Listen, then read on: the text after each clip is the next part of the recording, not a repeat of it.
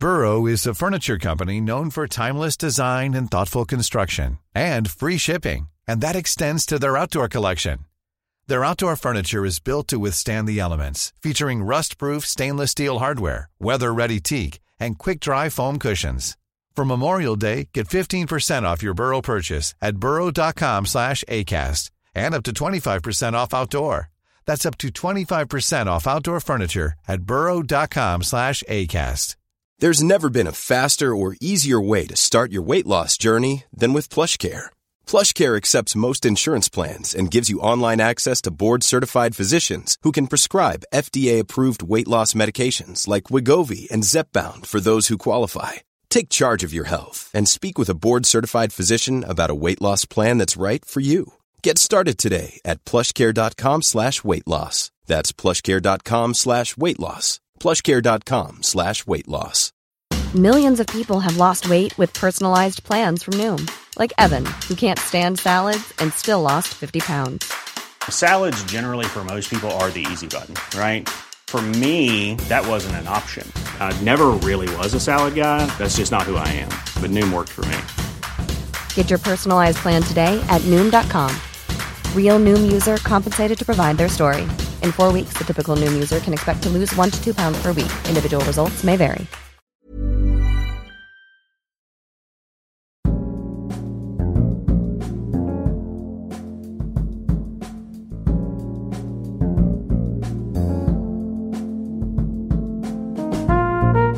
Welcome to Deconstructive Criticism. My name is Aaron Flam, and our guest today is Michael Soussan. He is the author of Backstabbing for Beginners, My Crash Course in International Diplomacy. Michael Soussan is a writer, but was a program coordinator for the United Nations Iraq program. That job became a stepping stone to becoming a whistleblower in what PBS NewsHour called the largest financial scandal in UN history. But first, I want to thank you who supports Deconstructive Criticism. Thank you for supporting me on Patreon via PayPal, Bitcoin, or Swish 0768 943737. 0768 943737. All ways to contribute can be found in the description of this episode, regardless of what platform you're listening on. You will also find a link to my webpage, aaronflam.com, where you can buy t-shirts, mugs, and hoodies with this podcast's motto, among other things, "Your feelings are hurting my thoughts," as well as my own book, This is a Swedish Tiger. Second edition is now sold out. The third edition will be going to print next week, and when it comes out, it will contain 3 new chapters. Thanks to you who bought a copy of the first and or second edition, /S. Your support enables me to, for instance, fly to Los Angeles to conduct the series of interviews you can now listen to on Deconstructive Criticism's feed. Among them, the interview you're about to listen to now with Michael Soussan. I wish I had read his book, Backstabbing for Beginners, before I wrote my own, because they are eerily similar in many respects. Our discussion will concentrate on Michael's book, Backstabbing for Beginners, has also been made into a film, but I've only read the book and can warmly recommend it, especially if you want to learn more about international relations. As the title of the book clearly states, it's a crash course. The book describes Michael Soussan's experiences within UN's Oil for Food program and the corruption within that organization. Michael Soussan started at the UN in his early 20s, and maybe there's something about Michael, because the reason he applied for a job at the UN in the first place was because he was tired of working for the private sector and thereby contributing to the destruction of the world. In short, he was driven by idealism. It is also a book about cultures of silence and that which enables them. Conformism, consensus-seeking, and conflict avoidance. Conflict avoidance is really just a nicer way of saying cowardice, because it always seems to come off as passive aggression. I know, because I've talked about these characteristics in relation to Swedish culture in my entire career as a stand-up comedian living in Sweden. The flip side of Swedish culture is that it is also very idealistic. Take it from someone living in the country calling itself a moral superpower. This was one of the two main reasons for me wanting to talk to Michael. These traits are truly dominant in Swedish culture. For me, they are closely connected to egalitarian collectivism of that particularly Swedish brand of social democracy. But having grown up in Sweden, I have known few others. These traits are probably universal, and culture and or ideology might reinforce or weaken them. The other reason for my interest is that consensus in Sweden dictates a doctrine of uncritical adulation for the United Nations. Sweden's got UN fever. To question the UN in Sweden is taboo. If Swedes today had only known that when the UN was founded, then Social Democratic Prime Minister Per Albin Hansson, one of modern Sweden's founding fathers, was dead set against joining. He wanted instead to see an international organization for social democratic parties. That idea became what is known today as the Socialist International, but Sweden is ruled by PC, or as we call it here, consensus culture. Any history that doesn't fit the current narrative is conveniently swept under the rug and quickly forgotten. As against the UN, as Per Albin Hansson was then, as completely for the UN Swedes are today. Our elected leaders shower the UN and its operation with funds collected from Swedish taxpayers' money. Most of the time, more in the hope of securing a future job at the UN for themselves than to improve the world, it seems.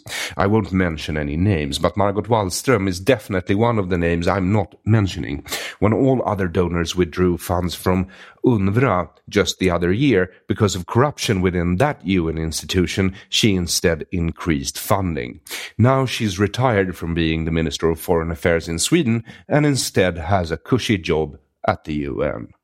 Today, Michael Soussan is a writer living in Los Angeles, where this interview was recorded. The conversation, as well as the book, was useful reminders to myself to avoid tribalism and collectivism of any sort.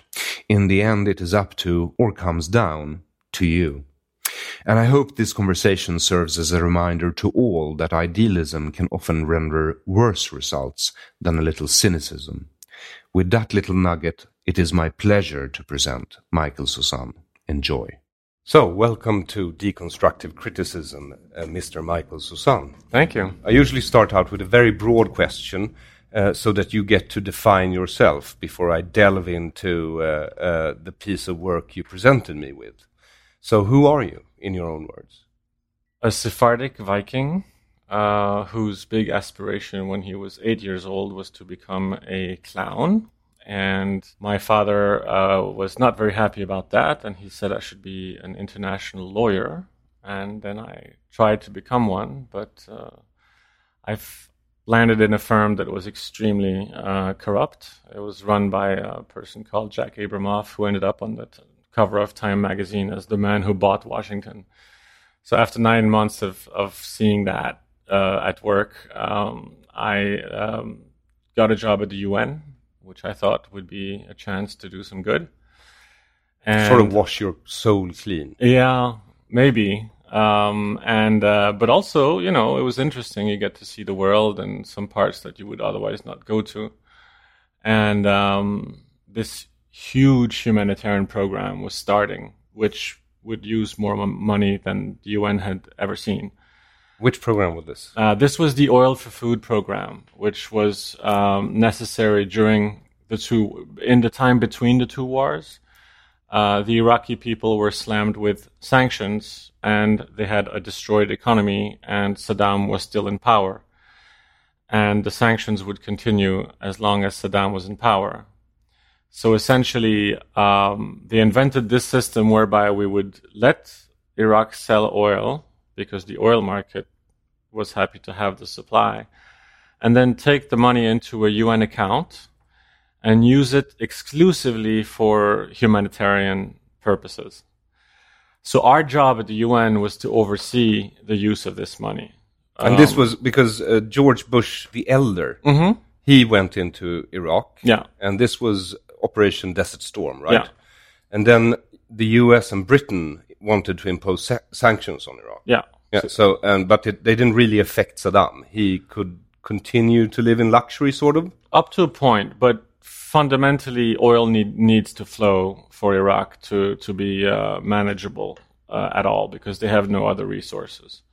But it was really hard on the population. Yeah, extremely hard. I mean, we saw people on their deathbed, in hospitals. We really saw the conditions there. I traveled with the Undersecretary General in charge of the whole operation. So we're looking at a $73 billion operation. And you were very young when you got this job. I was very young, but there's a thing at the UN, which is that people don't trust the person right underneath them. So the Undersecretary General did not trust his Swedish director. And so he took the assistant of his director with him to Iraq, both as a slight to his director, and because he knew that there was a higher chance of a young, green apple not creating any problems for him. And also you had just come from Jack Abramov's firm. And I could write. Yes. And at the UN, there's very few people who can actually do that. So that was, when you're meeting with the vice president, who at the time was running this program, the foreign minister, and all these guys. Iraqi foreign minister. And so on. He needed someone to take his notes and write the memos back, essentially. I just want to jump back, because you said Sephardic Viking, but you didn't provide any explanation. Would you care to elaborate? Yes. Well, while I was living in New York, I kept being asked at cocktail parties, so what are you? Where are you from? And there's an accent I detect, and where is it from? And I never knew quite what to say, because I'm half Danish from my mother's side. Straight Vikings, nothing else to say there. And from my father's side, they were a family that was born in... my father was born in Morocco at a time when the family was trying to flee during World War II. All of their ships, they were merchant shippers, had been seized by the Vichy regime, and they were planning to take a boat to America. Because Morocco was French at this point in time. It was French, but you could still bribe your way around, like the police, as in the movie, yes. was very bribable. And so we were not... And the movie you're referring to is Casablanca. No? Yeah. Like right. In the movie. So essentially, he grew up in Casablanca itself. And he then left for Israel, as so many Jews in the Middle East had to do at the time. And there he met my mom, who was on a tour in a kibbutz in the 60s, hippies. And the worst kind of people. Most dangerous kind of people on earth. After the war, he decided to get out of there and move to Denmark. And there I came. All right. And which war was this? Because the Vichy regime, they were the French Nazi collaborators, right? Yes. And they took all the money from the Jews of Morocco, and that's why your father had to flee. But the war you're referring to now is the 67 war in Israel. They were in a state of permanent warfare between 56 and 57, which is a trench warfare in essence, with both Jordan, Syria, and Egypt. So 67 was just the war that kind of stopped this situation of perpetual retribution cycle. So he went back for 67, unknown to us. We thought he was on vacation, but I was too little at the time. I mean, I wasn't even born in 67. There was the 73 war, of course, as well, and I was born in 73. All right. But your father went back for the 67 war. I'm not. My father has a complicated history. All right. Which I don't know all the parts of. So you're a Sephardic Viking, and then he wanted you to be a lawyer instead of a clown. Good on him. Because I wanted to be in finance, and now I'm a clown. There you go. So, so how did you end up in the United States? Well, I think the dream of the family was always to go to the US. They were saving up to go to the US when my father was little. But then the Americans landed on the beaches in Casablanca very early in the war, in fact, 42 or 43. And the first house to be bombed on the hill of Casablanca was my grandfather's house. And there was nobody there, but still, they were very welcome, of course, by the French and by the Jewish community among the French. But they never ended up being able to go to America because my grandmother died in childbirth. So essentially, my grandfather was left with 5 children alone and didn't want to remarry. So it limited him a lot in what the mobility we had. And also, I think our family was based they were in the Navy, and we think we lost the person they were in contact with at Pearl Harbor. So essentially, we didn't have a family to go to anymore. So one by one, they left for Israel. My father was the first at age 14 to go. But it has to be said for Morocco that of all the countries that were, that fell victim to this type of Arab nationalism that was in fact a kind of extremism at the time, Morocco was the least brutal towards the Jews. They mainly wanted independence from France, and the king himself surrounds himself with Jewish advisors and has been for years. So there are some privileged Jews that were able to stay. Yes, but some very privileged. Very privileged. Yes. The middle class and anybody under, they kind of had to go. Yes. But also, I mean, this was during the Second World War. And after, I mean, in the 50s, that's when the independence movement started. And in a sense, there is this belief in the West that the Arab world hates the West because of Israel. What they don't understand is that from their perspective, Israel is a Western bastion in their, in what they consider their turf.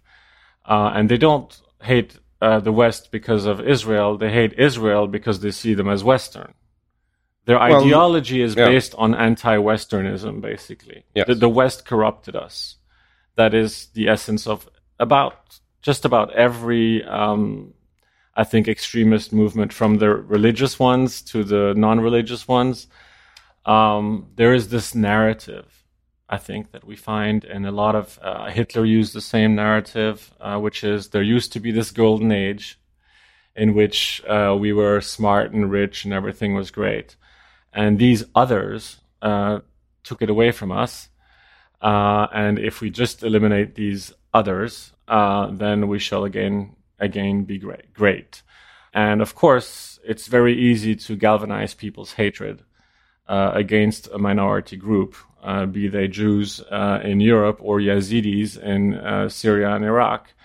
It's a very powerful mobilization tool. And much easier than actually building a modern civilization. Much easier. And also, they benefit from the fact that we did have a role, as the Western world did have a role in corrupting these regimes, these military regimes that were... they came into being after the fall of the Ottoman Empire, right? Yeah.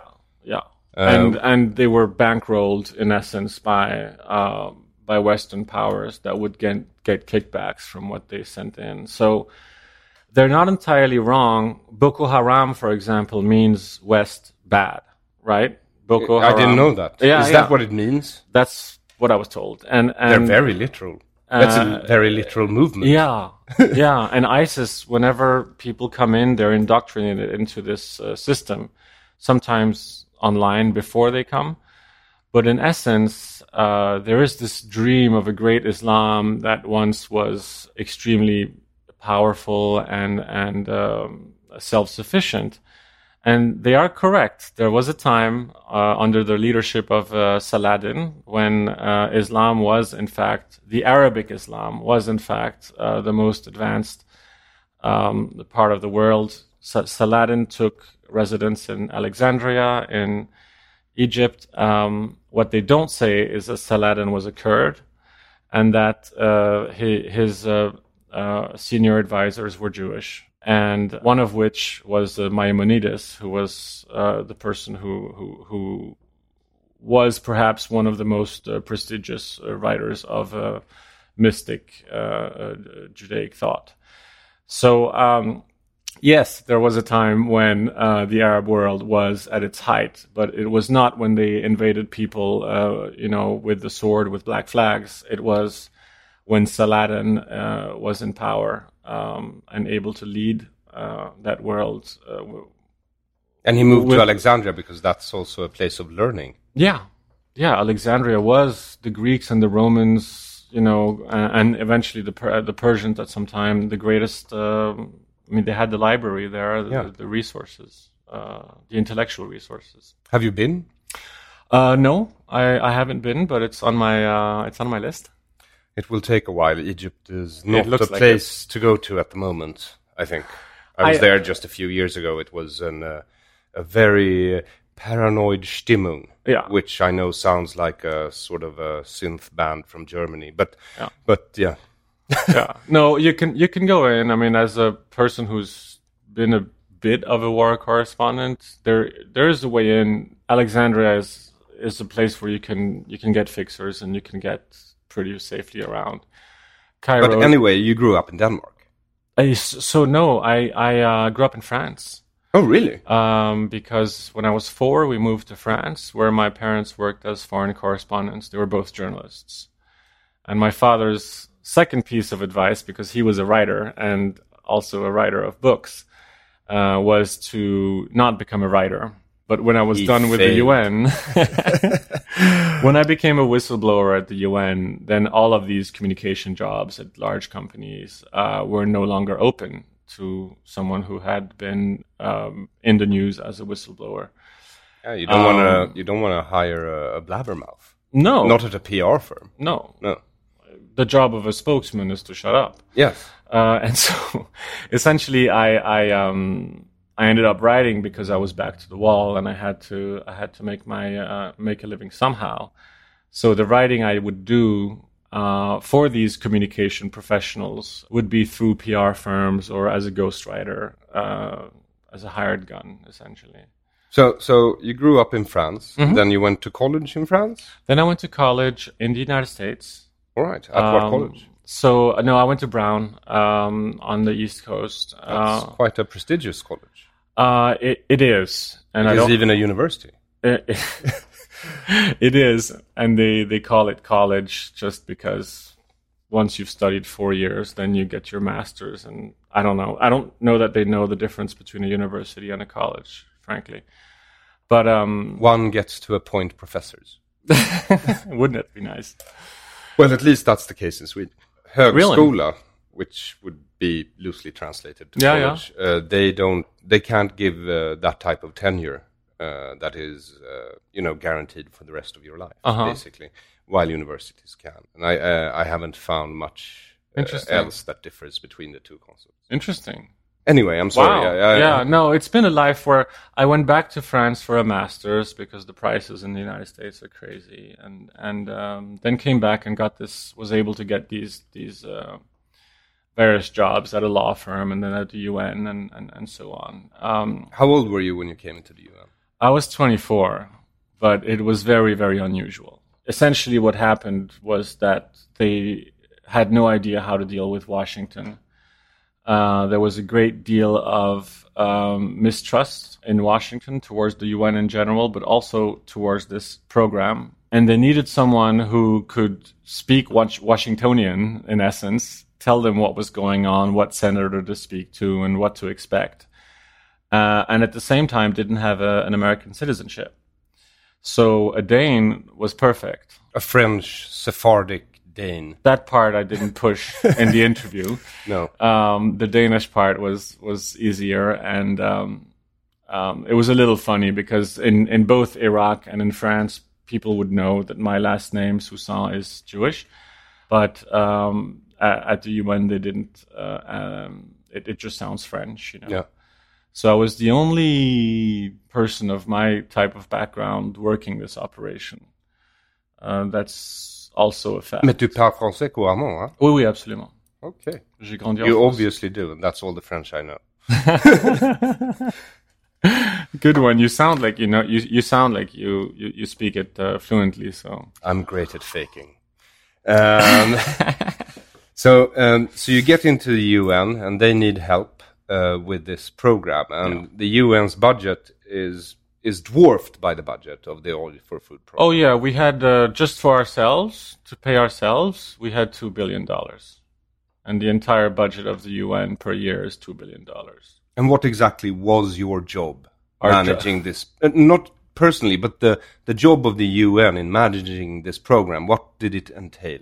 Well, it entailed precisely what we failed to do. It entailed making sure that all of the money that was gained from the oil sales went to the people in need. And trust me, there were people in dire need. There was no electricity in hospitals. They couldn't operate. They didn't have painkillers. I mean, just as General Powell and the others preparing for the first Gulf War, they told Iraq in advance, and it was confirmed by the UN afterwards, that they would basically bomb them back to the pre-industrial age. And they did so. Before launching their forces into Kuwait, they bombed Iraq back to the pre-industrial age. How do you do that? Are there special targets or? Yeah. You basically go in with a war plan that resembles a World War II war plan. Total war. Total war. And total air war, at least. That basically means that you take out water and sanitation plants, which in a hot country like Iraq will engender the spread of waterborne diseases, which, as we know, kill most infants and babies that are given powdered milk, and affects the mothers, of course, what we would call the most vulnerable groups, and the minorities who were not given, ration cards and etc. We tried to set up programs for them. So there was a lot of work, and the money was needed. And our job was simply to make sure that the money went to them, not to Saddam and his cronies, which we found out after the investigation happened, included 2,500 of our very well-known international corporations, who then paid hundreds of millions of dollars in fine to the US and French and other governments, none of which went back to Iraq, whose money they actually stole. I mean, it was their natural resources at the end of the day. Yes. I'm just going to... So how does the UN work, just for the average listener? So I think we need to reframe the question as, how does the UN fail to work? Yes. First of all, because otherwise we cannot come up with an answer. And I think the way the UN fails to work as well as it should is because at the heart of it is an idea, which is to apply the democratic system of government to a global scale. Now, this idea is old. It dates back to Immanuel Kant when he wrote On Perpetual Peace. But without getting too intellectual, Wilson then based the League of Nations on that. And after World War II, they decided, okay, we need a new institution to govern international relations and have debates instead of wars. And that's all very good, but when you apply the democratic system to countries that are not themselves democratic, then you're basically saying, come and play bridge with us, but you don't need to play by the rules. Because that's basically what Kant wanted in this organization for perpetual peace. He wanted all the countries needed to be democratic in order to respect the rules of the game. And that's exactly it. There's, the democracy is the rules of the game, right? You respect the rules of the game, you respect your role in it, and you respect other parties. And he had a secret clause because he was not allowed to say something like this at the time without being hung, his secret clause, which he would share only with people he trusted, was that until such a time we have to remember this is during the Napoleonic Wars. Until such a time as all member states or all states are democratic, the best we can hope for is an alliance of democracies that can, among themselves, not have war between themselves and tyrannies, stand together. So it was already, back in the plain, 2 centuries ago, and essentially we deluded ourselves because we needed Stalin to finish off a very, very powerful German army. And in the aftermath, when they divided up the world, they, in essence, tried to freeze it. And as we know, the world changes no matter what you try to do. Yes. If nothing else, you can ask a former Yugoslavian. Yeah. So when the world unfroze in the 90s, the UN found itself in a situation where we thought, at least I thought, okay, here's an opportunity. We were looking at walls were falling, democracy was spreading. Here is an opportunity to get more countries to play by the rules. And that was maybe a little bit naive, but I'm from Sweden, man. That's our national sport. Naivete, yes. Yeah. Well, I'm from Denmark, so we're not far behind. But of course it didn't work. Stalin would veto every resolution by the Americans in the Security Council, and the Americans would veto every resolution by the Soviets in the Security Council. Because that's where decisions get made in the UN, right? The Security Council. War and peace decisions, yeah. Yes, and General Assembly? What is that for? Well, some would argue that with the advent of the internet, they could all meet on Skype and talk for free. Yes, well, they could. But it is a chance for diplomats to listen to each other's official policies, which are stated on stage. And it's also a chance for diplomats to meet on the sidelines to discuss various issues they have with each other. But to get back to why the UN does not work. Yeah, so the reason it doesn't work is that some members don't play by the rules. Because they're not democratic. Because they're not democratic. Would you include France? Well, I haven't said that only tyrannies don't play by the rules. Okay. The fact that some countries naturally don't play by the rules has caused a certain cynicism to set in. The bureaucracy, which has, one could say, forced or encouraged democracies to then say, well, then we're not going to play by some rules either. We're going to go it alone when we want and use the UN when it serves us. So you mentioned Yugoslavia earlier. That was the first conflict that erupted after the end of the Cold War. Yugoslavia, which was Croatia, and which was held together by communistic centralism, fell apart. And at the time, I met a refugee from Srebrenica who told me, when you see the blue helmets coming, it means you're already fucked. And he was from Srebrenica. So that, I mean... he knew. Yes. Because it was a French commander who had... UN commander who had tried to ring the headquarters in New York and ask for instructions. Should we use our guns to protect these refugees? And this was the night before they were separated into buses, and all the men were mowed down. 8,000 men were mowed down, basically, by Bosnian men against Serbian forces. Yes. And the UN did nothing to stop. And the UN did nothing. Why is that? Because when he rang the UN, there was nobody to answer. There was no crisis center established by the UN by the UN Secretariat to be responsive, and the UN Secretary General would not want to get his feet dirty by making such a decision as opening fire in defense of civilians. So if you can't open fire in defense of civilians, then what are peacekeepers for? What are peacekeepers for? We all want to know now. Well, the places where they're successful are the places where there is a peace to keep, like Cyprus. So these are very good missions where people are paid very good money to go to Cyprus, where we already have a status quo and a peace line between the Turks and the Greeks. And so the UN were sent there as peacekeepers.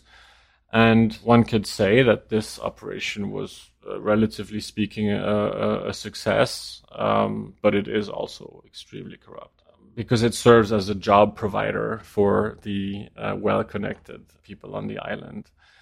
And it's misspent resources. We no longer need a large force of blue helmets and a huge bureaucracy in Cyprus. So the UN doesn't work because it's also, the second reason is that it's badly managed. The previous Secretary General couldn't even speak, the one from Korea, couldn't even speak in a way that his own staff could understand. Ban Ki-moon. Ban Ki-moon.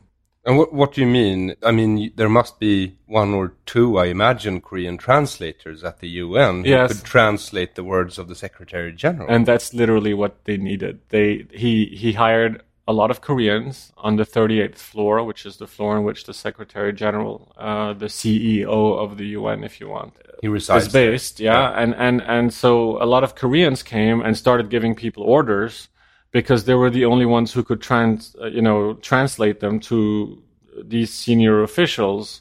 So why did he get the job, Ban Ki-moon? Had he gone through the long march through the UN from? No. Where did he come from? Well, he came from the fact that the UN basically has it's not a law, but it's a system of choosing a person from each continent. So Africa had its turn with Boutros Ghali, because technically Egypt is in Africa, if you don't count the other side of the Suez Canal. And this was Asia's turn. So who could agree on an Asian? It could certainly not be a Japanese, because the Chinese have a veto in the Security Council.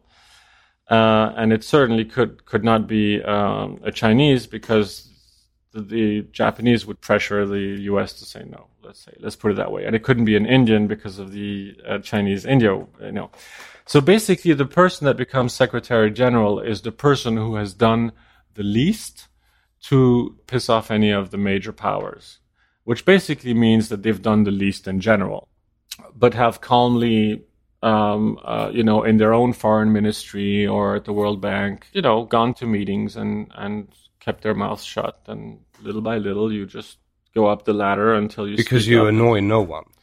You annoy no one. Yeah, it's more important than impressing someone. Yes, I mean, if we had a vote where the world could vote for the Secretary General, then it would be, a democratic institution that reflects the wishes of the world. And then people would have to present themselves and say, this is what I want to do with the UN. These are the priorities I see. And this is a platform I would like to implement, just like in a normal democracy, which we thought America was, but that's another story. It's a federal republic. And it has an electoral system. Yes. Yeah. And I guess a future UN election would have to have some sort of electoral system as well. It would have otherwise to have it'd be a Chinese secretary. Federalism. Yeah. So but I found it interesting because you also mentioned, I'm as coming from Sweden, where one is quite used to it, but you write that you ended up in a strange conspiracy of silence. Well, everybody knew. I mean, I would get a call every month from the oil traders, the journalists who report on what's going to be the price of Iraqi crude this month. And that was figures, crude oil, and that was figures you needed in order to know how much food and medicine you could buy for the Iraqi people. Yeah. Yes. But the price was set by the market, quote unquote, because Kirkuk light is a form of oil that can be extracted from the ground in the same place that BP first found, British Petroleum first found oil. It's the cheapest, best quality oil in the world. So if you speak to an oil person, they start salivating, literally, when you talk about Kirkuk light. So the oil trading, which is all based in Switzerland, they need to know what is the official price of Iraqi oil this month, because the official price was not the market price, okay? And everybody knew that. At the UN? Well, yes, and in the Security Council. Yes, but not, generally in the public. No, because the press had no interest in presenting this story. It was so obvious. Everybody knew it. And the Iraqi people knew the system was gamed because the communities that Saddam Hussein liked the least got the worst rations, and the ones he favored the most, they were fat. They literally had an obesity problem in some areas of Iraq during what was, supposedly a famine. So if every member of the Security Council knows, that means, the U.S. government under both Bush and Clinton knew that there was cheating going on. And essentially they cheated by making the oil price artificially high and then splitting the returns between Iraq and oil traders, or artificially low, depending on how the market went, artificially low because oil is traded in futures. So they would set a price that they knew would pull the market one way or another. It would always give them a cut. Yeah. And some of that money, or most of it, would go back to Saddam. Yeah, it would go half of it would go back to Saddam, and half of it would, through diplomatic pouches, be either filled with dollar bills. Filled with dollar bills, be flown back to Iraq. And then he could use that money as bribe money to international companies and international diplomats. Yeah.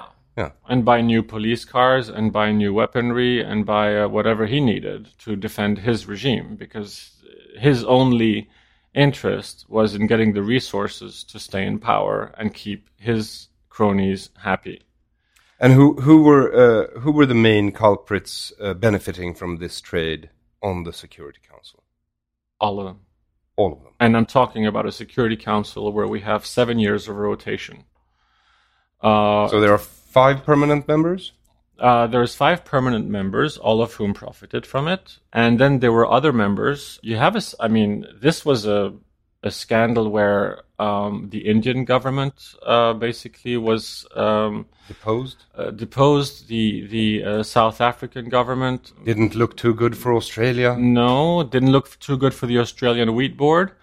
I'm glad I paid for my own lunch when I sat down with them, because their diplomats would basically lobby the UN for contracts, And the French? The Minister of the Interior, Charles Pasqua, was accused of having been in on one of these oil deals.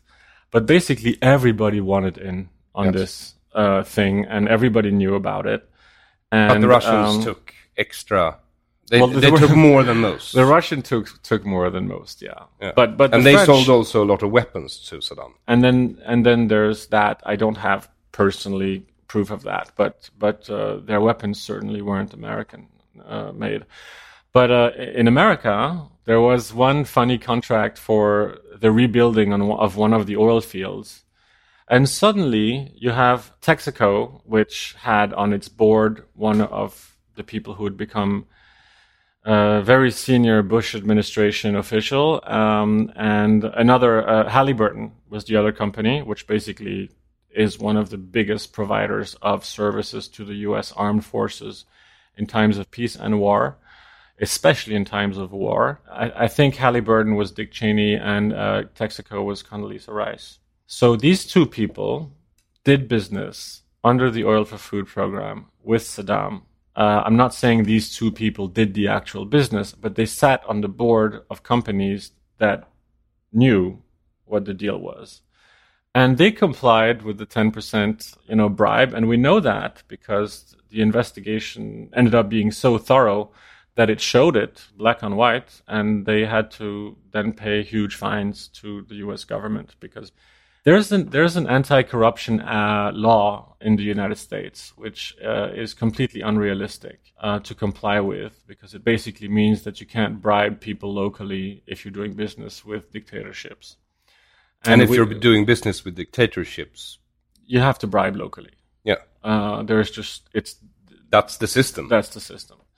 And in a way, it's the system everywhere, except here you have to hire lawyers. Yeah, so we have institutionalized it in a way. So we've institutionalized it. But corruption is endemic and inherent to the system of governance. And so there's a lot of large companies, large companies that talk about transparency, that talk about governance, that talk about good governance, meaning that they have so much power that they need to be good members of our society. And in this scandal, we found proof that they were basically saying one thing and doing another. The proof came from a list that Saddam kept in handwritten notes about who bribed him and who he bribed. So this list contained the list of the names of a lot of people, including, to my complete surprise, a word that sounded like the way they were pronouncing the boss of this Undersecretary General of the UN that I traveled to Iraq with, and that I stood. That you call Pasha in the book. That I called Pasha in the book, because everybody called him Pasha in reality also. And his name was Benon Sevan, and he was a commensurate UN bureaucrat who had figured out how to play all sides, and they gave him the Oil for Food program not as a gift. Let's put it this way. It was more like a bureaucratic banana peel. Because no one wants responsibility. They all knew it was going to get dirty. Business with Saddam is going to get dirty. Oil business is going to get dirty. So someone at the UN hoped this would get him fired at some point or another during the program, and they gave it to him. Yes. Just like Kofi Annan was sent to... And Kofi Annan was the Secretary General at the time. Yes. But he himself had been sent to Yugoslavia by Boutros Ghali, because Boutros Ghali knew that Yugoslavia was a mess, and he was hoping that his main rival for Secretary General, he was hoping that he would make a mess of it down there. Instead, he made friends with the Americans down there, and then they supported his bid for Secretary General, and they wanted Boutros Ghali stopped. There is a big story that we never proved, but we know that basically Saddam tried to bribe Boutros Ghali to the tune of $1 million in a suitcase in order to make the rules of the program such that bribery could occur in it. Because the original rules proposed by the British would not have allowed for any corruption to occur, and would not have necessitated a whole bureaucracy of UN people to pretend there's no corruption, right? So once I realized that our real job was basically to sustain a lie. Because you got reports all the time, right? From people in the field, and questions from companies who wanted in on the program. Yeah. And you tried to tell your superiors about this. We did. I mean, I protected all of my Swedish bosses who were, director of program management for the largest and most corrupt enterprise in UN history. And because of the memos we sent up the chain of command, they were clean, super squeaky clean. They came out with no wrongdoing. Because you had 2 Swedish directors. I had 2 Swedish directors in a row. Yes. And you told them, or they found out? No, I told them because I was the only continuous person who was there. I was basically teaching them the ropes when they came in as directors. Because my first director was Ethiopian. And when they realized that he was competent, they took him away from the old... which is very typical of bureaucracies in general, not just the UN. And then they took in the Swedes, whom you protected.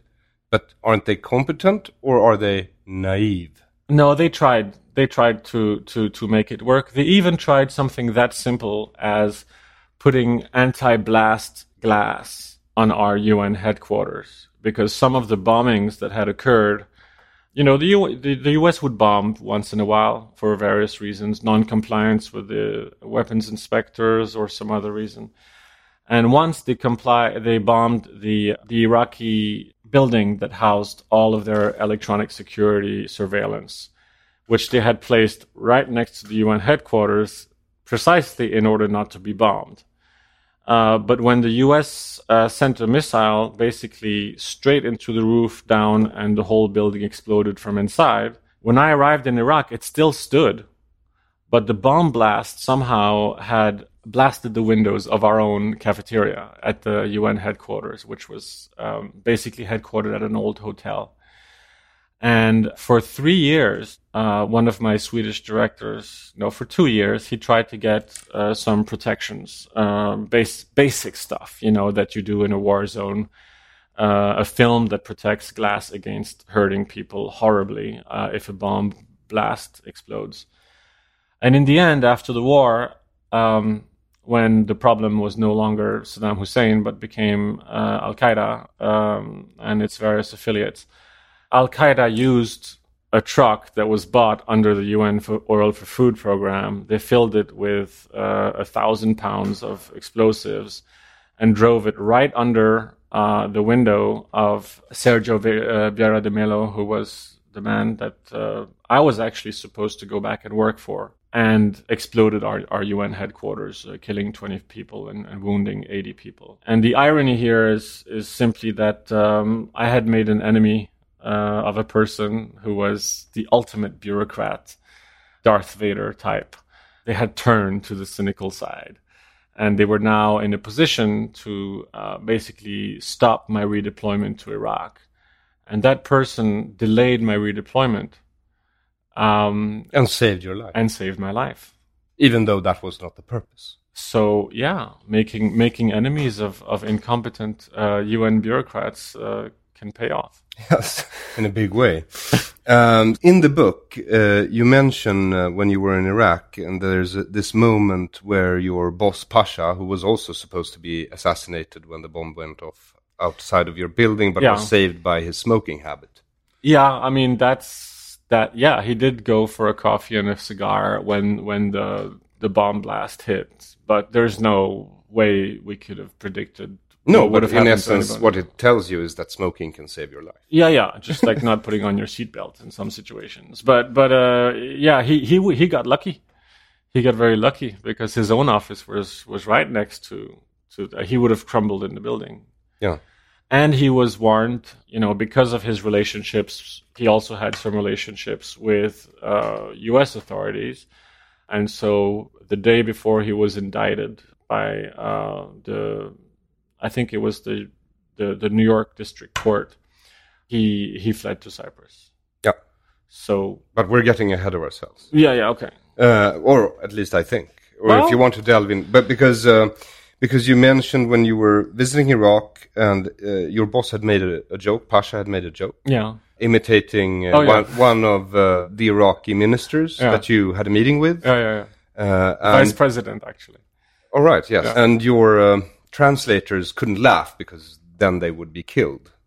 But you could tell they tried to laugh. And then you note that the freedom to laugh has never been mentioned in any text of human rights law. Yeah, I mean, it's the first thing that I discovered when I came up to the Kurdish areas was the freedom is not just a sort of a theocratic thing, a theology or an ideology. It's also a feeling, But this translator knew that if Taha Yassin Ramadan, who was the vice president of Iraq at the time, and greeted us with a Magnum 45, a silver Magnum 45 with an ivory handle at his side, and in full military uniform, because it was during one of these pseudo crises. When he sat down, his gun essentially was pointing towards us. And so when he was looking away, Pasha did a joke like him moving his gun, and the translator had the urge to giggle a bit like we have in, when we're 12 in sex education class, and we're not allowed to giggle, which makes it worse. Mm-hmm. So in the end, the poor guy basically had to pretend he was crying. And the Iraqi vice president at some point was like, "What's going on with you?" And he was like, "Crying because of the people of Iraq suffering." And I felt so bad for the guy because, who knows what awaits you when you're laughing at something the vice president of Iraq says. He was actually Saddam Hussein's henchman meaning that when Saddam Hussein, who was bad enough, needed something bad done, like gassing the Kurds, he used Taha Yassin Ramadan. So not a man you laugh at. Crocodile eyes, a handshake of a person who's basically afraid of being poisoned by some, biological agent when someone touches you. And a very, very dangerous man to piss off, yeah. So do you think that might be a good idea to include in the UN Charter of Human Rights? The right to laugh? I think the right to laugh in the face of power is a central element of what keeps our democracies alive. It's included, in a sense, in the fourth estate. We call it the press, the free press. And a free press means, the First Amendment means the right to poke fun. And that right, currently in America, I mean, the only real news we're getting is from comedy talk shows, late night comedy talk shows. Because CNN, which I used to work for, so I don't want to talk badly about them. But the truth is, you turn on CNN for news, and all you get in your face are tweets by Trump and counter tweets and weather reports. And you get 1 second of, oh, by the way, there were, 30 people killed in a Somali attack on whatever. So American people are not getting their news anymore except from these comedy shows. And they sometimes delve into the issues, unlike the news. And so they seem to care more about presenting American problems to American society that need redressing than the news do. So Pulitzer, the famous man who started the Pulitzer Prize, said that the Republic and the press will rise and fall together. I'm afraid right now that there is a situation in the press in America, and which I don't talk about in the book, but which I realized later as I'm studying issues related to corruption. The question is always, what is bad management and what is actual corruption? And I realized that when things are poorly managed, usually there's a reason. And that reason, if you dig far enough, you'll find that money is changing hands in a funny way. Yes, because you use the same... it was so surprising to me when I read your book, because I just read it now. And it came out when? Well, it came out, it came out in 2009, I believe, and had some editions after that. There's so many weird points of synchronicity between your book and the one I've been writing, but I used the same trick when I wanted to know what had happened in Sweden during the Second World War, as you do in your book, when you want to try and explain what happened at the UN. So, to quote you, let's follow the money. Yeah. Well, that's how they did Watergate, right? Yes, and what I found out from your book is that it was not very hard if you understand banking and international law to not a very high degree. The French managed to get one of their banks to manage the proceeds from the Oil for Food program. So it was Banque Nationale de Paris, right? They were not even graded an A. They didn't even have an A grade. You don't want an A grade bank for this type of work. You want a friendly, bank in which the majority share was from an arms dealer who lived in Britain under some money protection and had basically been a friend of the Saddam regime and done arms deals in the. Did the French government own? It's that time of the year. Your vacation is coming up. You can already hear the beach waves, feel the warm breeze, relax, and think about work. You really, really want it all to work out while you're away. Monday.com gives you and the team that peace of mind. When all work is on one platform and everyone's in sync, things just flow. Wherever you are, tap the banner to go to Monday.com.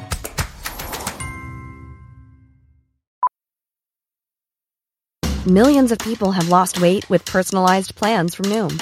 Like Evan, who can't stand salads and still lost 50 pounds. Salads generally for most people are the easy button, right? For me, that wasn't an option. I never really was a salad guy. That's just not who I am. But Noom worked for me. Get your personalized plan today at Noom.com. Real Noom user compensated to provide their story. In 4 weeks, the typical Noom user can expect to lose 1 to 2 pounds per week. Individual results may vary. A part of this bank as well? They used to, and it was privatized. And I believe his name was Ahmed Ouchi. He's like a Khashoggi, one of these guys.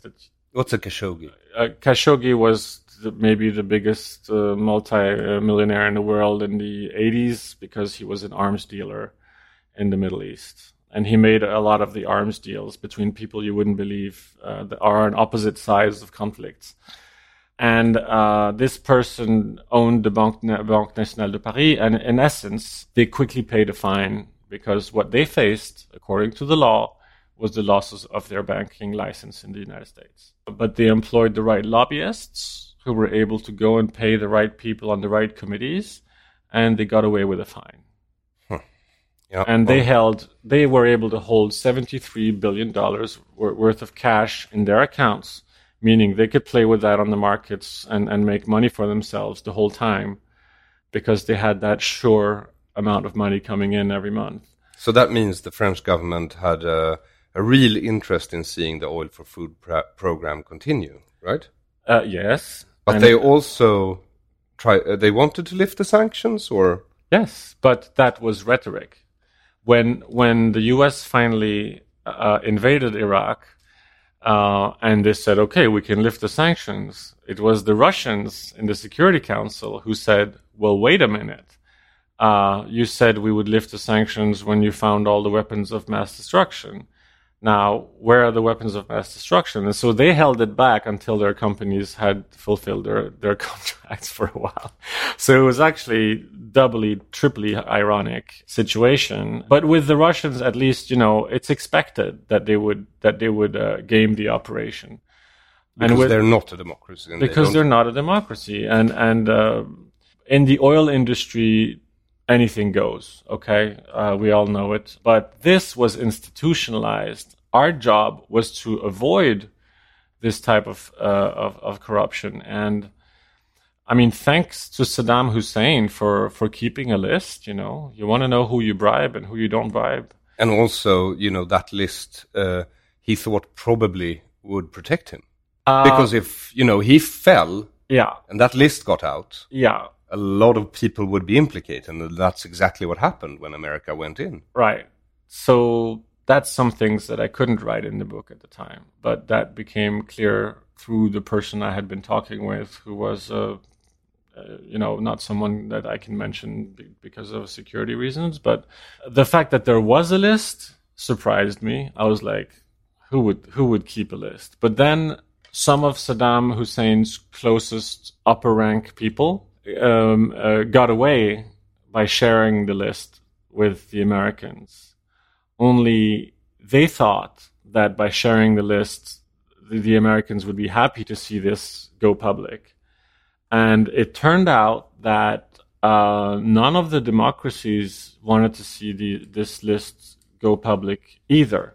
So it was this list of corrupt entities. And again, we're talking about countries, and we're talking about 2,500 international companies. We're talking about Volvo, we're talking about Mercedes, we're talking about Siemens, we're talking about BNP, of course. We're talking about major companies. I'm pretty sure we didn't see anything in the Swedish press about Volvo being implicated in a corruption scandal at the UN. I can't remember what their level of implication was, but it may have been minor. I don't know.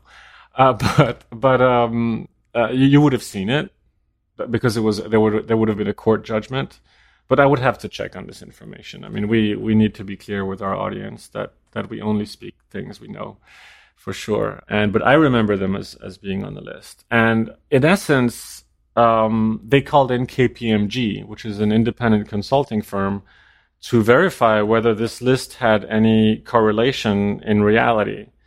And they certified that it was a true list.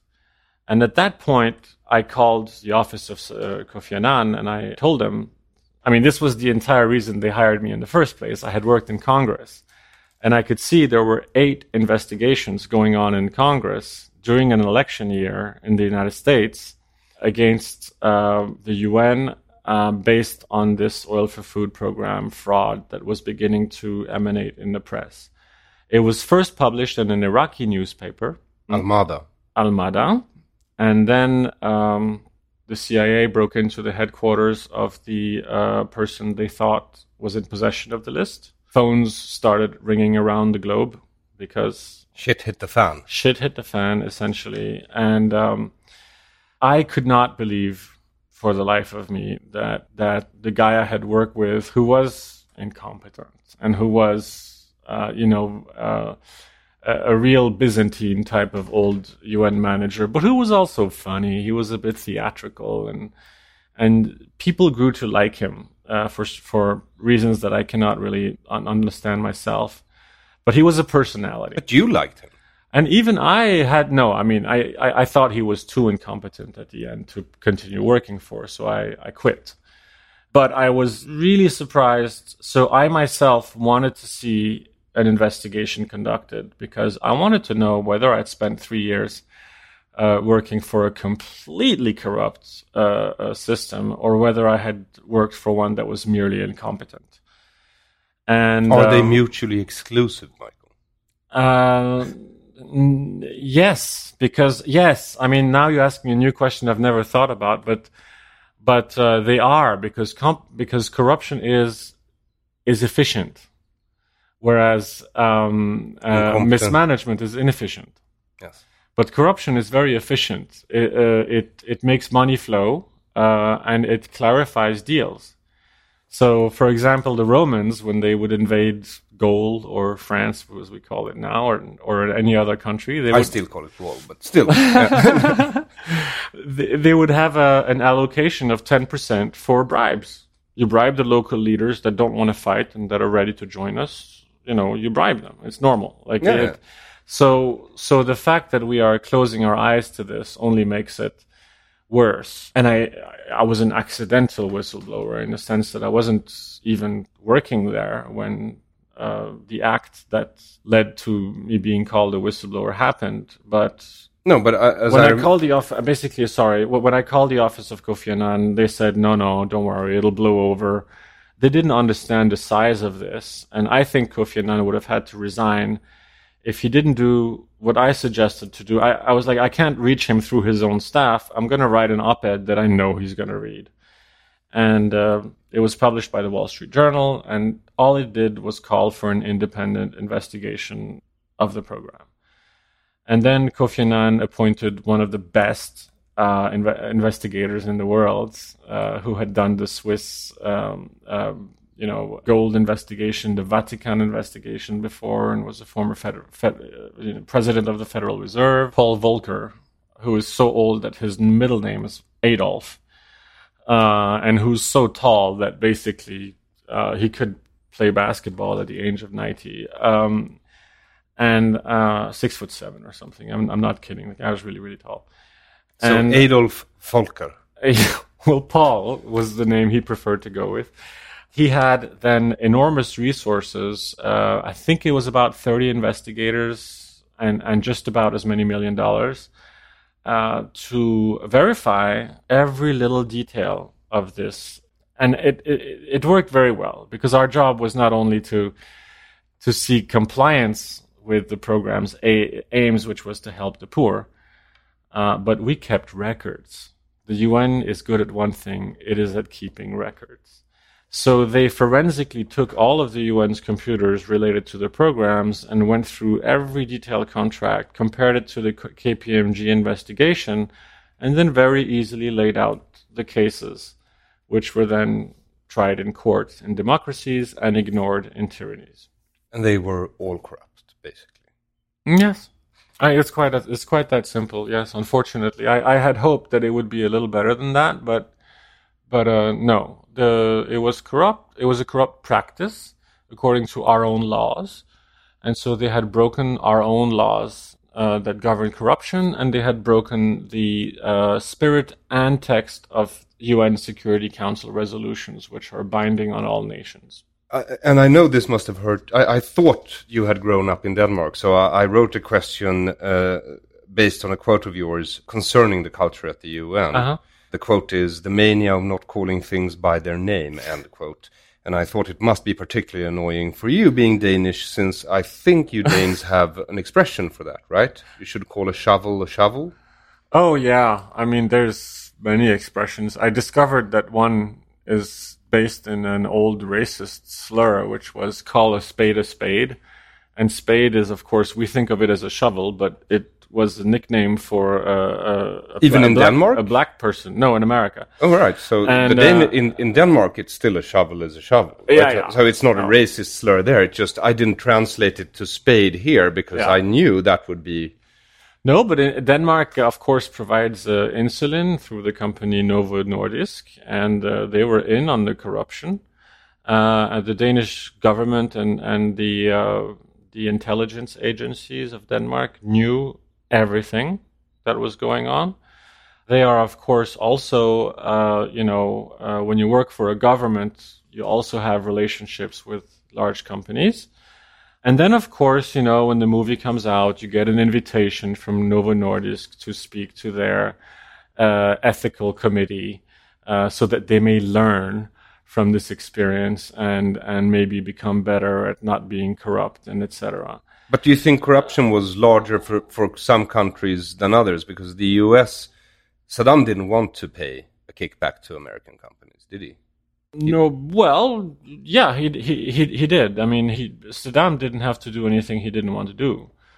But he needed to repair some oil fields, and only Halliburton or Cargill or one of these companies knew how to do it because they had done the original. So there was a $300 million deal struck there, which was very, very ironic at the time because basically those two countries were technically at war. And yet they were under sanctions. And so under this UN program, they transacted just like everybody else by... But I thought the French wanted most of the contracts. And they got the American companies tried to set up French front companies or affiliates, right?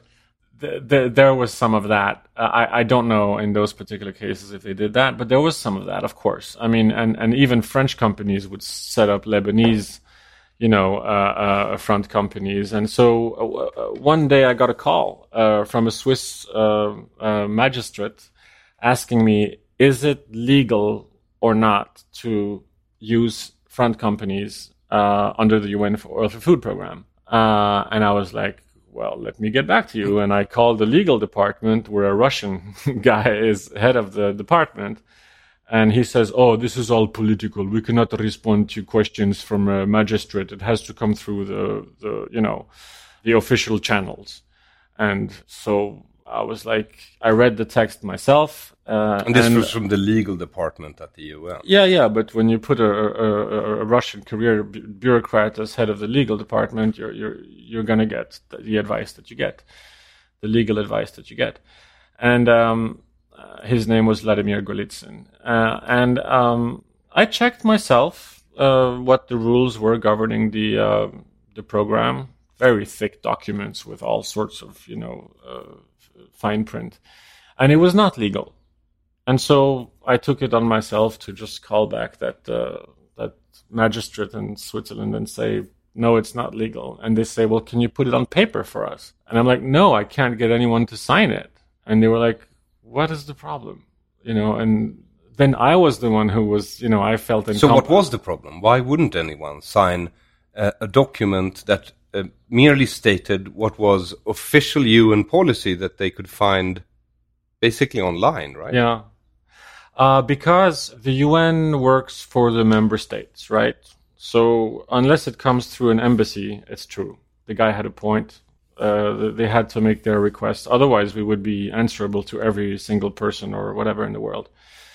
But why can't the UN reply to an obvious question like that? And that is because if you work at the UN beyond a certain level, and that's maybe the level right above the one where I was, you are answerable to one or more member states if you want your career to continue, which means you report or you help them in situations like this. So a Russian working for the UN, it's inconceivable that they wouldn't report whatever issue there is or help them out. But same for many democratic countries. You have people regularly reporting to their own intelligence services about what goes on at the UN. That much was very clear from your book. Yeah. But also the second rule of making a career at the UN, which is make sure that the buck doesn't stop with you, right? Yeah, that's an important rule, and it's why is it important? Well, because taking responsibility means taking action, and the last thing a bureaucrat wants to do is to take action. Because if you take action, people notice you, and they see you as a free operator and someone who's capable of actually making a decision and taking action is not somebody they want in the bureaucracy at the United Nations. Why? It's because it messes with the incompetence, which is essentially enshrined in the UN Charter. And that incompetence is ensured by the fact that we have created a club in which not all members are required to play by the rules. We have allowed, not even a bridge club could function like that, right? So we should not be surprised that the UN is sometimes corrupt or sometimes mismanaged. We should be surprised when it is doing good things and when it is not mismanaged. But we're paying quite a lot for this. Well, and in the Sweden guys, you are, yeah. Yeah, and the guys working for it are not taxed on their salaries. Yeah. And they have diplomatic immunity. Oh, yeah, it was nice. I never had to check my bank account. No, I can imagine. But I mean, with diplomatic immunity, in essence, you don't even have to take responsibility. No. Responsibility is like something that goes around and around and around. And we spoke of Srebrenica earlier, and I once heard a UN bureaucrat who was in charge of Yugoslavia. At the time, I was writing my thesis for my master's, and I interviewed a number of people, including the General Morillon, who was in charge and trying to call the UN to get orders to fire back, to protect the people whom the Serbians were about to kill, and got no response. But yeah, the buck stops nowhere. So typically what you do when you get a memo calling for action is you slap a yellow sticker on it and you pass it on to another department and ask for advice. And if they are smart, they'll quickly slap a yellow sticker on it and send it right back to you, telling you, we think you are authorized to take your own advice, and then you can send it to the Office of Legal Affairs, because then you're absolutely sure that it'll take a month before you get anything back. And so by then the time for decision is over. Is over. Yes. Yeah, it was beautifully put. But the rule of handling the internal workings of the UN that I liked the most was your number one rule. The truth is not a matter of fact. Right. It is a product of consensus. Yes. In that world, that is true. In the real world, the truth is the truth. Except in Sweden, it's not. It's a product of consensus. That's why... Yeah, maybe. Yeah. I mean, definitely. In Denmark, you can also say that because of our culture. In Scandinavia in general, we have a high level of political correctness, which of course makes it an ideal ground for comedy, because... political correctness is also a way to institute not tyranny, but totalitarianism of thinking. Once you're being shunned for stepping outside a certain zone, and once that zone becomes so big as to encompass basic, huge questions of politics, then you have created a society in which, without humor, you're basically left with, do I want to pick an argument, or do I want to have a chill dinner with my friends? And if you just want to live a normal life and be happy, then you don't pick arguments and you stay politically correct. How can you have a chill dinner with your friends if they're too afraid to laugh? Well, then you have to pick your friends well. I guess you do. One of the other points of weird synchronicity between your book and mine is a quote you use at the beginning of a chapter, which is, quote, "Resistance is futile, you will be assimilated," end quote. You're quoting the Borg from Star Trek. Yeah. Yes. I've actually been described in interviews or questioned in interviews how I would describe Swedes. and and that's the quote I use. Well, I mean, I was very afraid when I first started at the UN of becoming part of a bad system because I had written my thesis about the former Yugoslavia where so many things went wrong. But I also knew that there are, a lot of kids in Africa who wouldn't be alive today if UNICEF had not come in with food and if the World Food Program had not been there to deliver it. And you mean Angelina Jolie? Yeah, I mean, actually, she is more competent to run the UN than any of these secretary generals. She knows more about what it is to be in a refugee camp. She's actually visited some than these bureaucrats do. And if you've been in movie production, you understand action a lot better than you do in a UN bureaucracy. But I think, you get assimilated because of that, precisely because of that quote, which is the truth is not a matter of fact; it is a matter of consensus. So when you start out, people think it's kind of funny to have a young guy around who asks questions that are kind of taboo. Everybody knows not to ask this because they know that the truth is, that the Office of Human Resources, for example, does not reward people based on, good results because results cannot be measured in a bureaucracy. They reward people based on ageism, in essence. And so when you wonder about these things, then people don't answer and they kind of smile behind your back or sometimes in front of you and you're like, cute kid. Yeah. And the fact is I was becoming less and less of a cute kid and I was taking on responsibility at a rate that was unusual at the UN because people normally duck responsibility. So at the end of a meeting, when they were like, okay, so who takes this, who takes that, and who takes this, and so when nobody raised their hands, I would basically be like, okay, let's do it. I you really tried. Dumb as it may sound today, I believed in the mission. I did believe that if we're gonna keep that country under sanctions and under Saddam, it was our responsibility to make sure they got food, medicines, and electricity and things like that. And that it was our mission to make sure that people who are already rich are not stealing from these people, some of whom were among the most destitute on the planet. Talk about the Iraqi Shia population in the south. Not having clean water in temperatures of over 100 degrees Fahrenheit or electricity is cholera started spreading, old diseases that basically we hadn't heard of since World War I spread and killed. Counting in the millions is not a crazy thing to do when you're talking about the number of Iraqi children died. But there was, of course, a whole propaganda machine also that used this as a way to lift sanctions in a way that would be unconditional, which basically meant that Saddam would be free to use the money to buy tanks. And that would not help necessarily feed the Iraqi people more. He would just feed his cronies and leave the others to feed themselves. But anytime you impose sanctions on a country, you're going to enable illegal transfers of goods, smugglers, right? And there are entire countries that basically have only one method of revenue, which is smuggling. Afghanistan is one, for example. The north of Iran, a lot of the Kurdish areas, without smuggling, they can't really, they don't have a business model.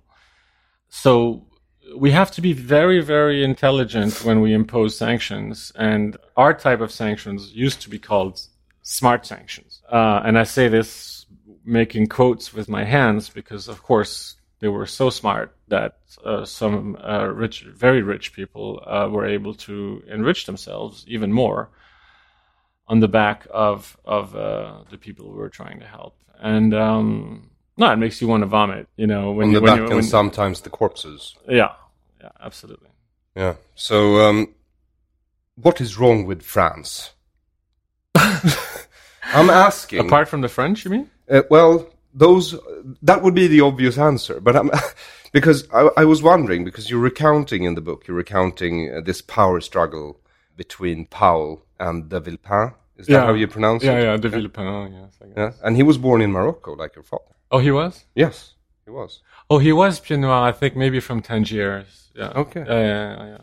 That was a very international sort of island. The reason I'm asking is because they seem to be one of the main, or at least they seem to me to be the main culprit from the Western sphere of influence in the scandal at the UN. They had already sold Saddam Hussein a nuclear reactor back in the early 80s, right? The Osirak that the Israelis bombed. Yeah. And had they not bombed it, Saddam Hussein would have had nukes. Oh, yeah. By 86 or 87, full capacity. So good on Israel for bombing. Well, absolutely. Yeah. I mean, what the Iraqis said was when they were building it, they were in the middle of a war with Iran. And they said, don't worry, Iran, we're not building it for you. We're building it to attack Israel. So it was quite clear what the threat was.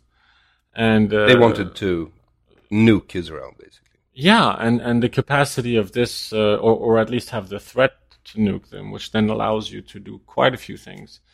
But yeah, the Osirak reactor was basically almost ready to start enriching uranium at a pretty. I mean, this was higher technology than even the Iranians have now, in some respects.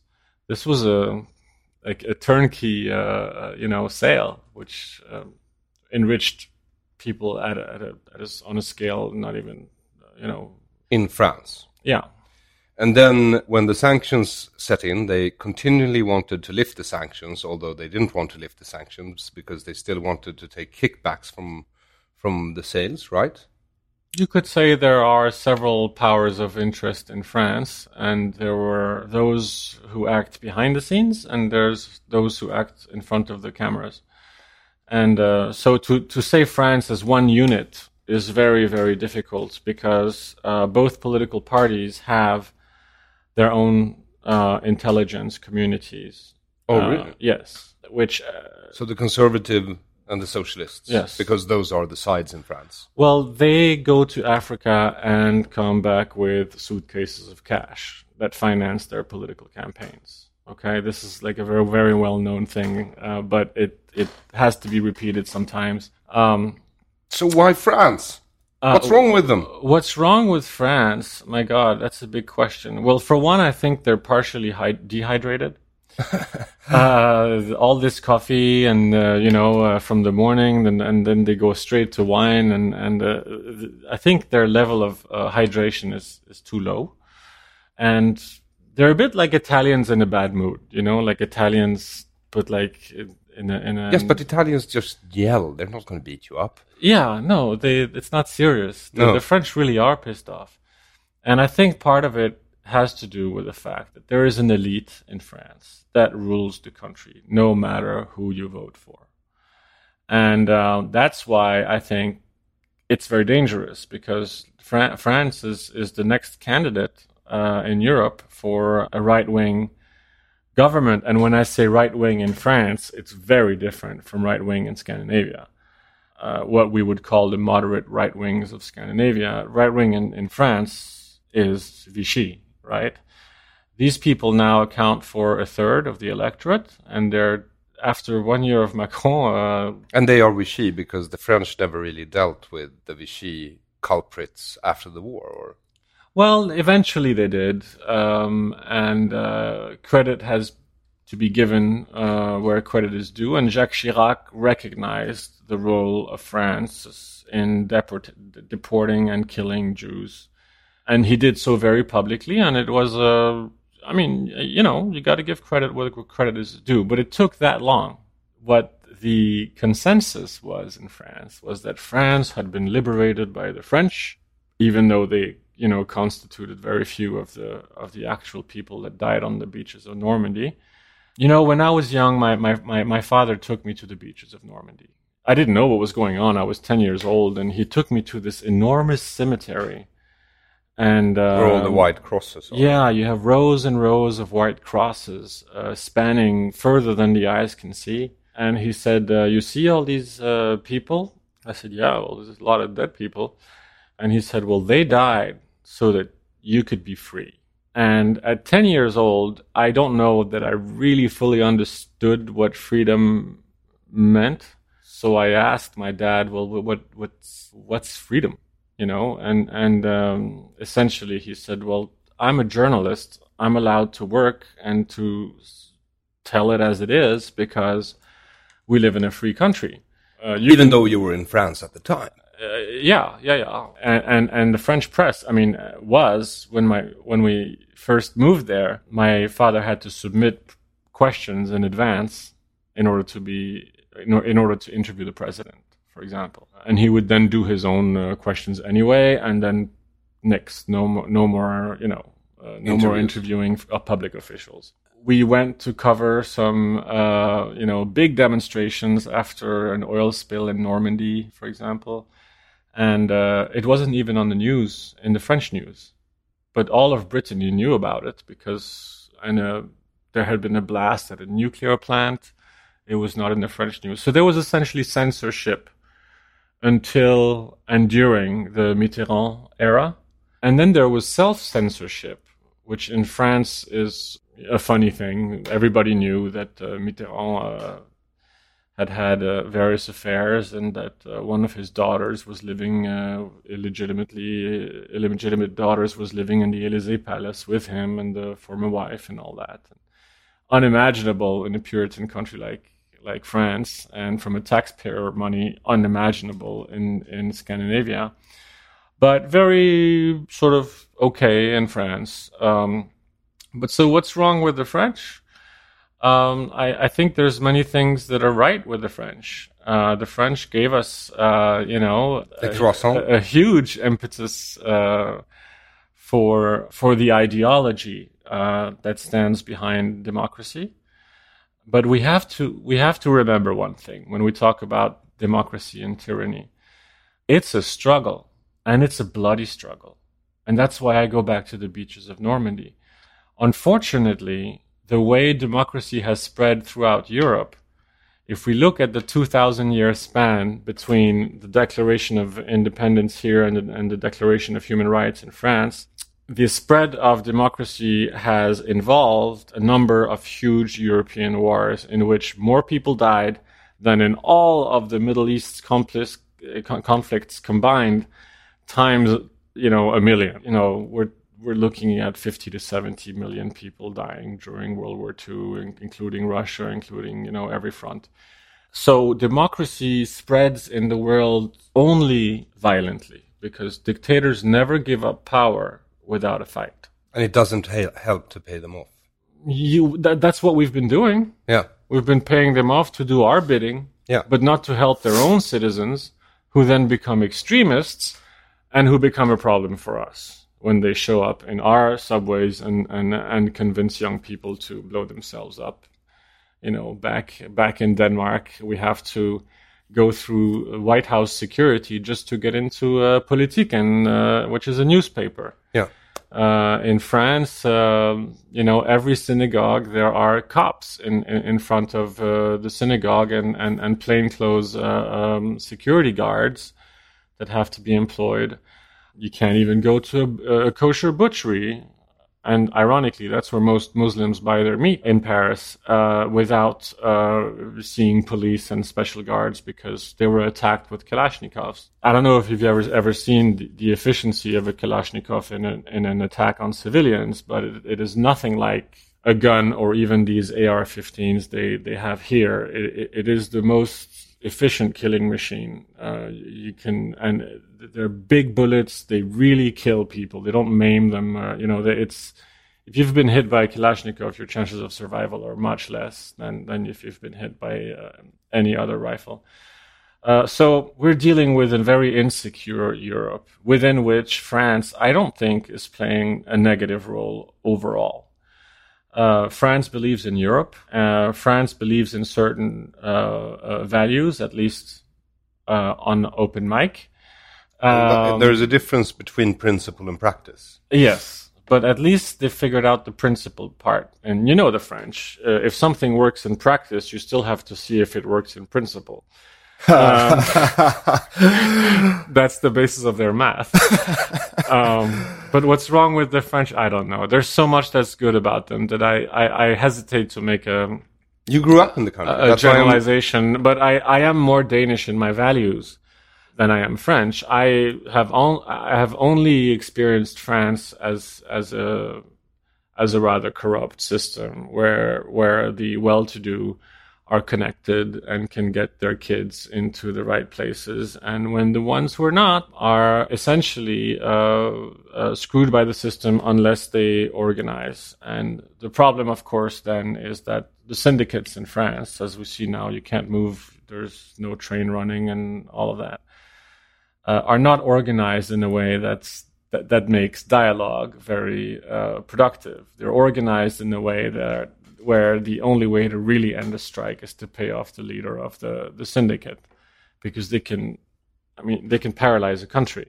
Yes. And so when it's gone on for too long, the practice is, as I understand it, that money gets transferred to these. Well, that only works as long as the elite has money. But these syndicates, I call them syndicates, which here is a criminal's connotation, but you mean unions? Guilds and unions, they have a war chest which allows them to go on strike. But in Scandinavia, they are required to reach agreement. Otherwise, the government steps in and acts as the final authority. And if the people don't agree with it, they're fired. That's it. So there is no impetus to reach agreement in France. There's a huge impetus to create conflict, because when one party is in power, the other party has every reason to finance the continuation of strikes against the party that's in power. So that's one of the things that's wrong with France. But internationally speaking, France has been, with Britain and with all the permanent 5 members of the Security Council, the biggest sellers of arms in the world. So the Security Council was created with the mission of maintaining peace in the world, and the 5 top permanent members of the Security Council, Russia, China, France, and the United Kingdom, are the biggest traders of weapons in the world. With these 2 facts alone, I think we've understood the problem. Yes, I would say we have. Oh, right. So you got one piece of advice from a guy called Trevor in the book, also spooky, because he was probably a spy for the British, or could have been. At least that was his nickname at the UN. You can be a spy even if everybody knows you're one. I'm sure, but aren't they called diplomats? That's what they're called. So he gave you a piece true. He gave you a piece of advice when you started, and I was hoping you could give that piece of advice to me and my listener. Yeah, I thought he was pulling a prank on me, because he took me aside. 1 week after I was hired at the UN, my boss was fired, and the boss of my boss arrived and decided to take me with him to Iraq. So I'm traveling to Iraq with an Undersecretary General, which is as high as it gets below the Secretary General. And this senior UN bureaucrat was also the chief of all these blue UN guards. So he had 2 jobs in one. Imagine how many people are able to do 2 jobs in one and be expected to. But Trevor took me aside and said, listen, you're going to come under a lot of pressure. I know for a fact that the Iraqis have visited your apartment. I'm really there a bit naive, because I'm really thinking these things are impossible and that. But basically, the reason I was hired by this Ethiopian guy called Johannes Mengesha, who was really a nice guy, is because he needed someone to write English, because everybody else wrote volapük, as we call it in Danish. And what does that mean? It just means a language that is indecipherable for a normal person, and even for a diplomat.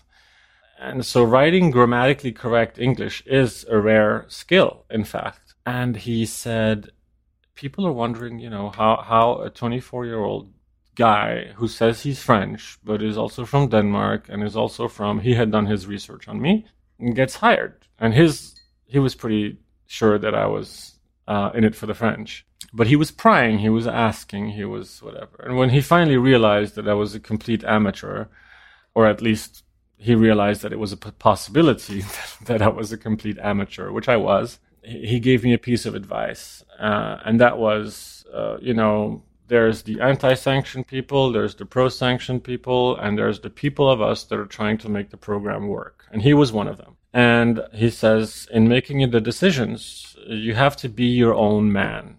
Meaning that you can't just go along with whatever is decided in a meeting of people who are afraid to make decisions, as we spoke about earlier.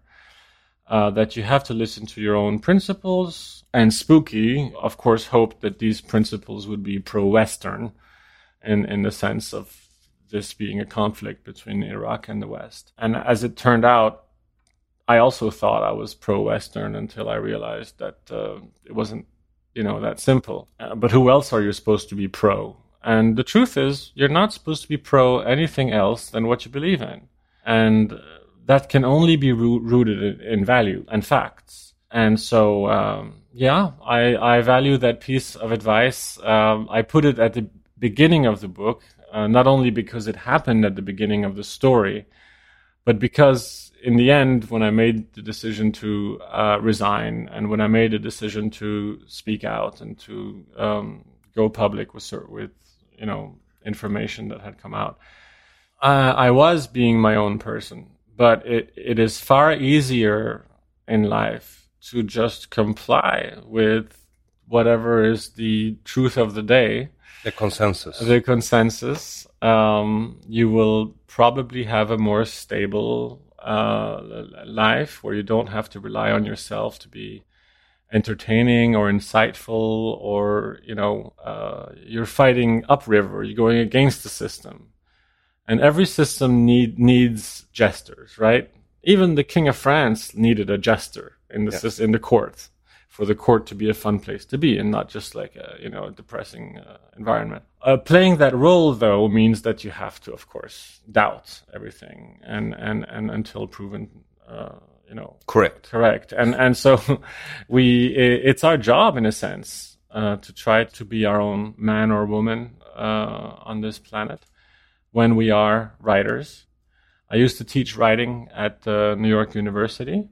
And I said to the students there, I'm going to give you some tools that are going to allow you to persuade people very, very effectively. But I cannot give those tools to you as a writer if you're going to use them for wrong or to spread lies. Of course, I can't check. But it is true that narratives, stories, are what makes the world go round. And so when we speak about the consensus versus the truth being based on fact, we are in fact talking about a world that is made to go round to profit those who are able to distribute, display, build this narrative. And it takes quite a few resources, not only to conduct the surveys necessary to figure out how your narrative is going to play to certain populations, but to figure out how and when to distribute it, online or otherwise. And it takes money to bribe journalists, because journalists are bribed in our world, in democracies. I've seen it happen at an age that was even before I joined the UN, so you can imagine what I was hoping for. But it goes full circle. But stories are maybe the operating system of the human body. That's how we understand our reality. And so the truth now can only come from comedy shows or drama shows that we see on Netflix that take on things like the pharmaceutical complex or things that we can't really speak about in the press. Why? Because you open Time magazine and you see a huge advertisement for Boeing. Now, I don't know about you, but I don't have enough money to buy a Boeing airplane. So what is Boeing doing advertising in Time magazine? One explanation is that their image as a company deserves to be advertised for name recognition. as if we choose a Boeing or an Airbus to go from France to, New York. We don't know which plane that cheap airline is going to give us. We just show up and hope it has wings. Try to stick in and, we hope it has wings. But the reason they place these ads, and the reason the pharmaceutical industry places these ads, and the reason many companies that have subsidiaries that are involved in, financing wars and things like that, place ads, they are in order to prevent the editors of the news division from making choices that would be in the best interest of the reader's information. So a good editor is supposed to be able to sift through the news and see what is most important for our readership to know in order to function as good citizens in a democracy. Yep. That's why Pulitzer said the democracy and its press will rise and fall together. Today we have major media companies that are bought by a surplus of advertising. That basically means that if they do a certain report that pisses off somebody at a large company or the interests of a large company, it's okay, it'll run. But the next year, will that editor still have a job? And before that, will that reporter be reassigned to a place to have a blog somewhere and then slowly, yes. So we're looking at the reason why we still go on CNN on our phone, right, to see what the news is, and all we get is ads for things we said the other day about, oh, my neck hurts, so we get an ad about a neck medicine, okay. But essentially, the news is bought and paid for. Occasionally, in the opinions column, one gets to argue, but even then, when I wanted to blow the whistle on the UN, I went to the New York Times first, and they wouldn't run an anti-UN piece because it was not in the interest of the Democratic Party, which they were, following their platform. And so you have to know the game. And having worked at CNN, having worked on Capitol Hill, and having worked in the field as a journalist, I understood that, okay, this had to run in the only people that would run this and that would be big enough would be the Wall Street Journal. Because it was in their interest to run it. Because they were on the conservative. Because they were on the conservative side. Yeah. And so by extension, I found myself in the Fox News headquarters, and they were like, are you ready to go on camera saying Kofi Annan knew? And I'm like, I'm ready to go on camera saying you knew. But also saying, ask him for yourself, because I was a journalist and I know what they do to whistleblowers. They lionize them when it suits them, and then they shove them to the side and basically freeze them out. They freeze them out and they portray them as self-interested people who are trying to advance their own ego or something. But the truth is, it's never people over 35 who are whistleblowers. Very rarely. It's young people. It's usually young, eager, competent people between the ages of 25 and 35 who find something wrong in the course of very important work, because very important work is assigned to people that are young enough to take responsibility. And this includes all bureaucracies, including at the Pentagon, including in places we wouldn't think. Young people get a lot of responsibilities. Edward Snowden, whom they called a hacker, was a fully trained digital spy. Look where he ended up. The Gulag. Yes. He was a whistleblower, but he knew that he would have to sacrifice his own life or liberty, country. And citizenship and freedom in order to tell his country some truths, which somehow, despite what is supposed to be a free press, has not even registered with us. And so now we're reaching the second phase of the digital revolution, where privacy is basically a thing of the past. And without privacy, the founders of this country understood that without privacy, you can't have democracy. And yet, Silicon Valley, they all met with Trump when he was first elected, even though they disliked him extreme. I mean, they came from San Francisco to meet. And shortly later, a law was passed that basically allows any company that has any of your information to sell it for profit online. So even a hospital, if they send your information to another hospital that's bound by medical rules of privacy, they can use a company in the middle that is providing a service of transmission, and that company can sell anything they want down the river. So we're really talking about us here and now being subject to conditions that lead us naturally towards an erosion of our democratic, not only our rights and our freedoms, but our entire ideology is under attack. We no longer know what exactly it means to live in a democracy. If we are in fact in a kleptocracy or in an oligarchy, when it comes down to, who's able to pay for what. I don't think the Russians have a lot on us when it comes to oligarchies, for example. And we might as well, the truth has this power that once it's said, it's been said, and you can't take it back, and it's out there. The problem is that the ramification of the digital revolution, and I know we're probably running a bit long. You're probably going to have to do some editing fine. On this, but when new modes of communication become available, when, for example, film propaganda and radio became available, who were the best at using it? The Nazis, right?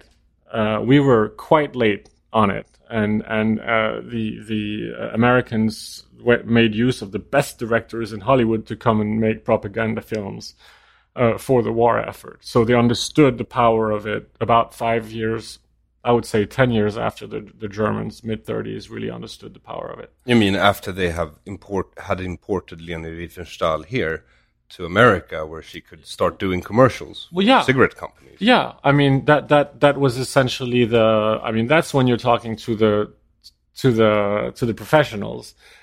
But even to the layman, we understand that new digital internet means of communication present an opportunity to communicate differently.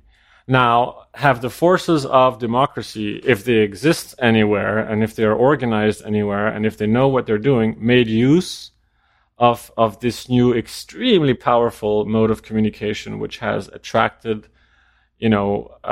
thousands of people to ISIS from Western European countries through internet indoctrination, which has been very easy to do for them through chat rooms and etc. Are we understanding that this changing modes of communication, we've seen now through Cambridge Analytica that another major global superpower was able to use these private enterprises to offer information otherwise not available at the time, not available to the Democrats in sufficient ways, to target their electoral, strategy.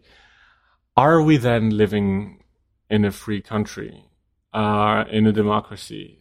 We have to ask ourselves the question every day, and we have to ask ourselves the question, where are the kinks in the system? Why isn't the press reporting anything about, the global oil industry's practices, which we know I learned about through this experience. This happens every day. What I discovered through the investigation that was made was basically a global map of how corruption works. But it continues to work that way, and has always worked that way. And it's the 10 or 20% rule. Well, you'll be glad to hear that this show is completely financed through micro donations. I don't even know who's giving me money. It's okay. I'll slip it under the table. More can be put in an envelope than I imagined, actually. All right. That's one of the things I discovered. Well, isn't that just a question of how big the envelope is? Or how big the bills are that you put in the envelope. But that also. Yeah, envelopes continue to be the best form of transaction for corrupt transactions. Envelopes and suitcases and diplomatic pouches of cash. Well, it's been fascinating to talk to you. It has been. And I think I got a crash course in international diplomacy just from reading your book and sitting across from you. So thank you so much for coming to Deconstructive Criticism, Michael Soussan. I hope we have deconstructed a few things for your listeners. Well, it has been packed with information, so they'll have to listen at least twice. Let's make them.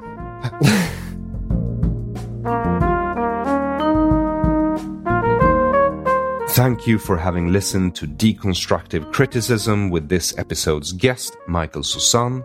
You can find Backstabbing for Beginners where books are sold, and if you're unsure as to where that is, you will find the link on my webpage, aronflam.com. A big thank you for supporting Deconstructive Criticism, whether it be on Patreon, via PayPal, Bitcoin, or Swish 0768 943737, 0768 943737. All ways to contribute can be found in the description of this episode, regardless of what platform you're listening on. You will also find a link to my webpage, aronflam.com, where you can buy t-shirts, mugs, and hoodies with this podcast's motto, "Your feelings are hurting my thoughts," as well as t-shirts and mugs with the text, "Crush socialism, socialism is evil," and then signed with little heart afterwards, just to remind you that we crush ideologies and not people. As well as my own book, This is a Swedish Tiger. Second edition is now sold out. The third edition will be going to print next week, and when it comes out, it will contain 3 new chapters. I am very proud of this third edition. Thanks to you who bought a copy of the first and or second editions. Your support enables me to, for instance, fly to Los Angeles to conduct the series of interviews that you can now listen to on Deconstructive Criticism's feed. Among them, the interview you've just heard with Michael Soussan. Regarding the book tour and the Gothenburg event being deplatformed, we have now found an alternate venue at Folkets Hus in Backa. Event details can be found on Facebook, and links to that and other events can be found on aronflam.com. You've listened to Deconstructive Criticism. I am Aron Flam. Till next you hear from me, have a good unit of time.